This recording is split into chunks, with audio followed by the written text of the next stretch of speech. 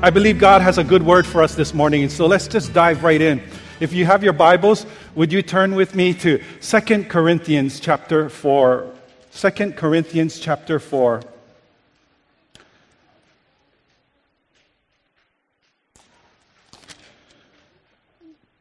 Beginning in verse 7. The Word of God, the Apostle Paul writes this. He writes, "But we have this treasure in jars of clay to show that this all-surpassing power is from God and not from us. But we have this treasure in jars of clay to show that this all-surpassing power is from God and not from us." This morning, I wanted to do something a little different. I wanted to do a word study, and I wanted us to take a look at 3 key words in this verse. And I think it will encourage us this morning. And so, the 3 key words that I want to look at is treasure, jars, clay. Treasure, jars, and clay. And so, let's dive right in, and let's look at the first word, treasure. Treasure.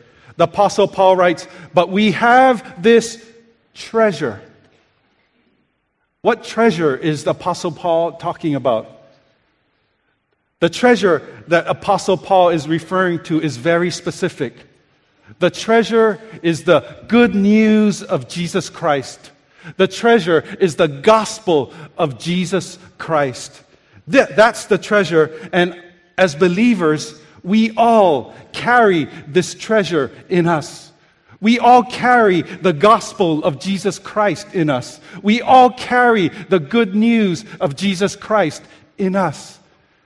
And last month, through our Just Walk Across the Room campaign, we learned that this treasure that we carry shouldn't be kept to ourselves, but rather it should be shared. It should be given away. I have a friend. His name is Richard, and he's Chinese just like me. He's probably more Pak-K than me. And my friend Richard, this is the thing about Richard. We both love a good bargain. A good bargain equals good news for us. And so, the thing about Richard is this. Whenever he finds a good bargain, he shares it. He communicates it. He passes it on. If Big Macs are selling for $1 at McDonald's, I'll know. How? Because my Pak-K friend, Richard, will communicate it to me. If Jamba Juice has a buy one, get one free coupon going on, I'll know. How? Because my Pak-K friend, Richard, will share the good news with me. This past week, I don't know if you knew this, but to celebrate the founder, Shiro's Simon was selling a bowl of noodles for 96 cents. Dude, that's a good bargain. Did any of you guys know about this? Well, I knew. Guess how I knew? Because my Pak-K friend Richard, he communicated that good news with me. You see, every time Richard has good news, he shares it, he communicates it, he passes it on. But here's the thing. We have the greatest news of all.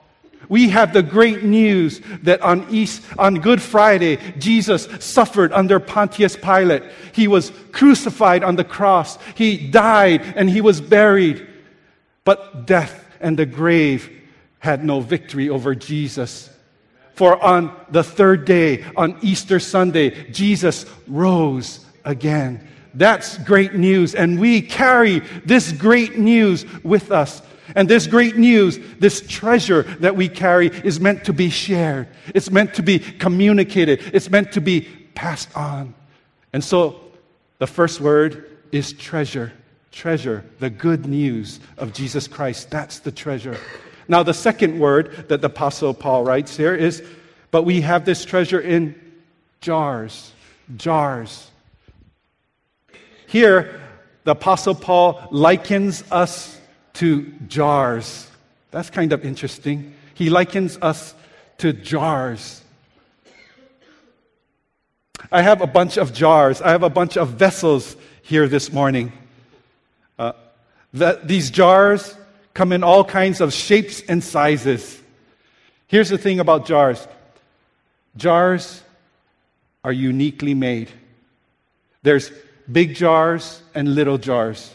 There's tall jars and short jars. There's wide jars and narrow jars. There's heavy jars and light jars. There's thin jars and thick jars. There's smooth jars and rough jars. Every jar is uniquely made. And here's the other thing about jars. Every jar has a unique role. Some jars are used to hold water. Other jars are to keep perfume. Some jars are used to display flowers. And other jars are used to store spices. And some jars are used specifically for decoration. And other jars are used to make sure that the Cookie Monster doesn't get all the cookies. Yeah. I was going to eat it, but I might get crumbs. Every jar has a unique role. And there's one more thing about jars. Every jar kind of seems to have its own kind of personality. Every jar, you see, has beauty and purpose. And the Apostle Paul likens us to jars. You see, each of you is uniquely made. Each of you has a unique role. Each of you has a unique beauty and a unique personality, and each of you has purpose. But here's the thing. Sometimes we're not happy about how we're made. And we don't like the unique role that we have. And so we say, man, I want to be like that jar. Or I want to be like this jar. Here's an example of this. When I was growing up, there was this group called Menudo. Some of you might be too young to remember Menudo. But Menudo, all the girls went goo goo gaga over Menudo.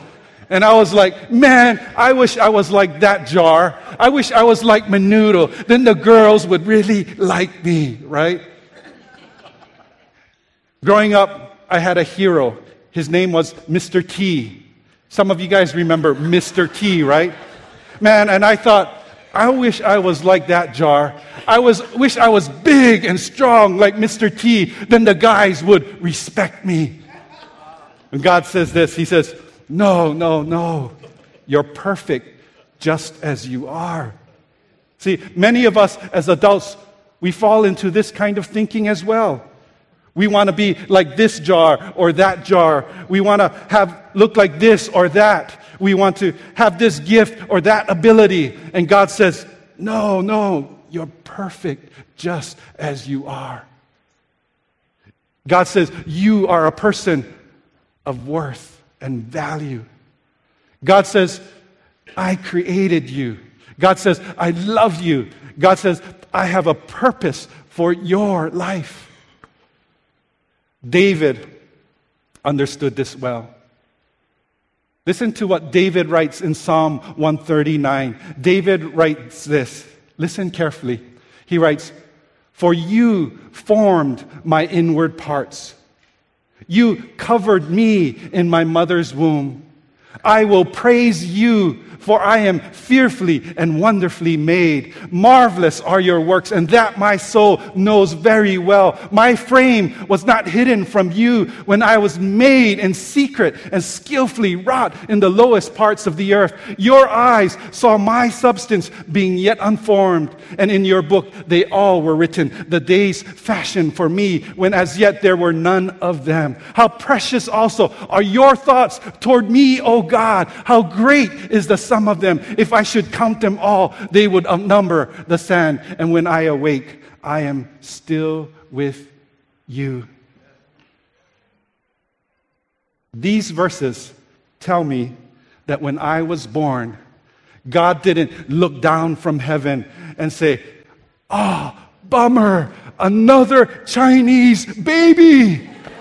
God didn't look down from heaven and say, bummer, Chinese baby, 2,000,000,001. What am I going to do with this kid?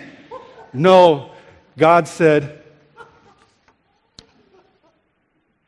everything about me, down to the very genetic structure of my being, was well thought through by God. And God made you. You are one of a kind. You are not an accident. You are uniquely made. You have a unique role. And you have beauty and purpose. Now, this verse would be perfect if the Apostle Paul would have just stopped there and added a period. But we have this treasure in jars, period. That would have been perfect. But the Apostle Paul instead added an adjective to modify the noun. And so now we have to deal with this adjective. And the adjective that the Apostle Paul adds is of clay. Jars of clay. So what kind of jar are we? We are jars of clay. We are clay jars. In the ancient world, clay jars could be found in almost every household. Clay was always available, and clay was cheap, and it was disposable. Here's the thing you need to remember about clay jars. It was easily broken, and it was cheap to replace.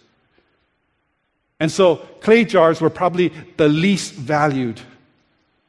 Instead, probably metal or glass jars were more expensive and more highly valued. And so the question is, why does the Apostle Paul liken us to clay jars?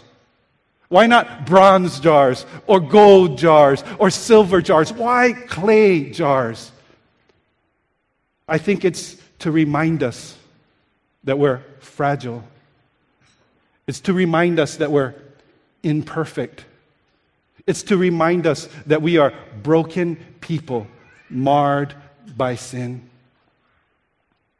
Back when I was a seminary student studying to become a pastor, I had to take this one class. It's a doozy of a class. It's called Grief, Loss, Death, and Dying. Woohoo! Exciting stuff, huh? Grief, loss, death, and dying. And I thought, oh man, this is going to be a depressing class. To make matters worse, there was an assignment that we needed to complete by the end of the semester. It was an artistic expression that we needed to turn in on the subject matter. So I needed to turn in an artistic expression of grief, loss, death, and dying. And I thought, I'm in big trouble because I have no artistic bone in my body. But I came up with an idea. And so in order for me to complete my idea, I needed to gather some supplies. So I went out to Macy's. Of all places, you would think, why Macy's? It's kind of expensive, Thomas. But I went straight to the clearance rack. You'd be happy. I went straight to the clearance rack and the for sale area. And I purchased a few plates. And I brought these plates home. And I put these plates in this paper bag. And then I sealed the paper bag. And this is what I did. I intentionally smashed all those plates. And it broke into hundreds of pieces. Have you guys ever done that? It is pretty freeing. It's like, yeah, it just feels good. So I smashed all these plates, broke into hundreds of pieces. And then I opened the paper bag and I started to glue and shape these pieces together. And this is what I created. I think you'll be impressed. By the way, I got an A. Okay. So, here it is. This is what I created. Everybody say, "Aww." I entitled it, Hope in the Midst of Brokenness. Hope in the midst of brokenness.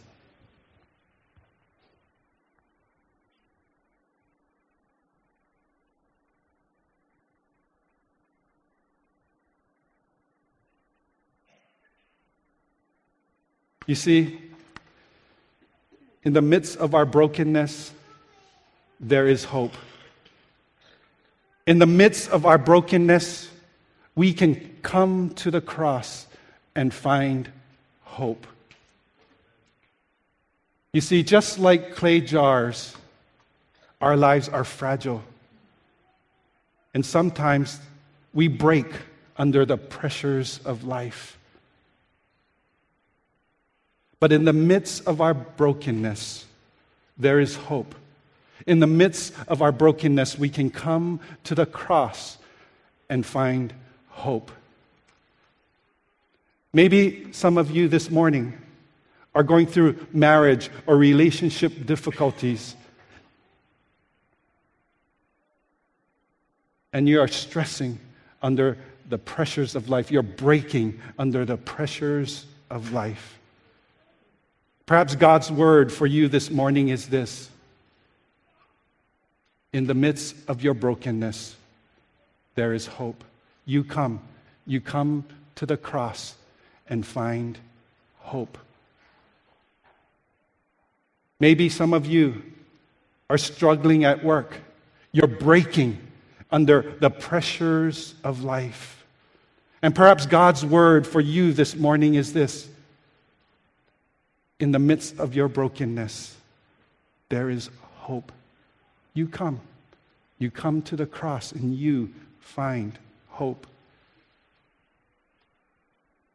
Maybe right now, some of you are worried about your health or the health of a loved one, and you're breaking under the pressures of life. And perhaps God's word for you this morning is this: there is hope in the midst of your brokenness. You come to the cross and you find hope. There is hope. The broken pieces of our lives can be put back together in Jesus' name. So we live in this constant tension. On the one hand, we're beautiful. We're made in the image of God. We have a unique role. We have a unique purpose. We have beauty and worth. Yet on the other hand, we're fragile and we're imperfect and we're broken people marred by sin. We're beautiful and we're imperfect at the same time. Beautiful and imperfect. We're beautifully imperfect. When I ran across that phrase, beautifully imperfect, I thought, wow, that's a powerful phrase.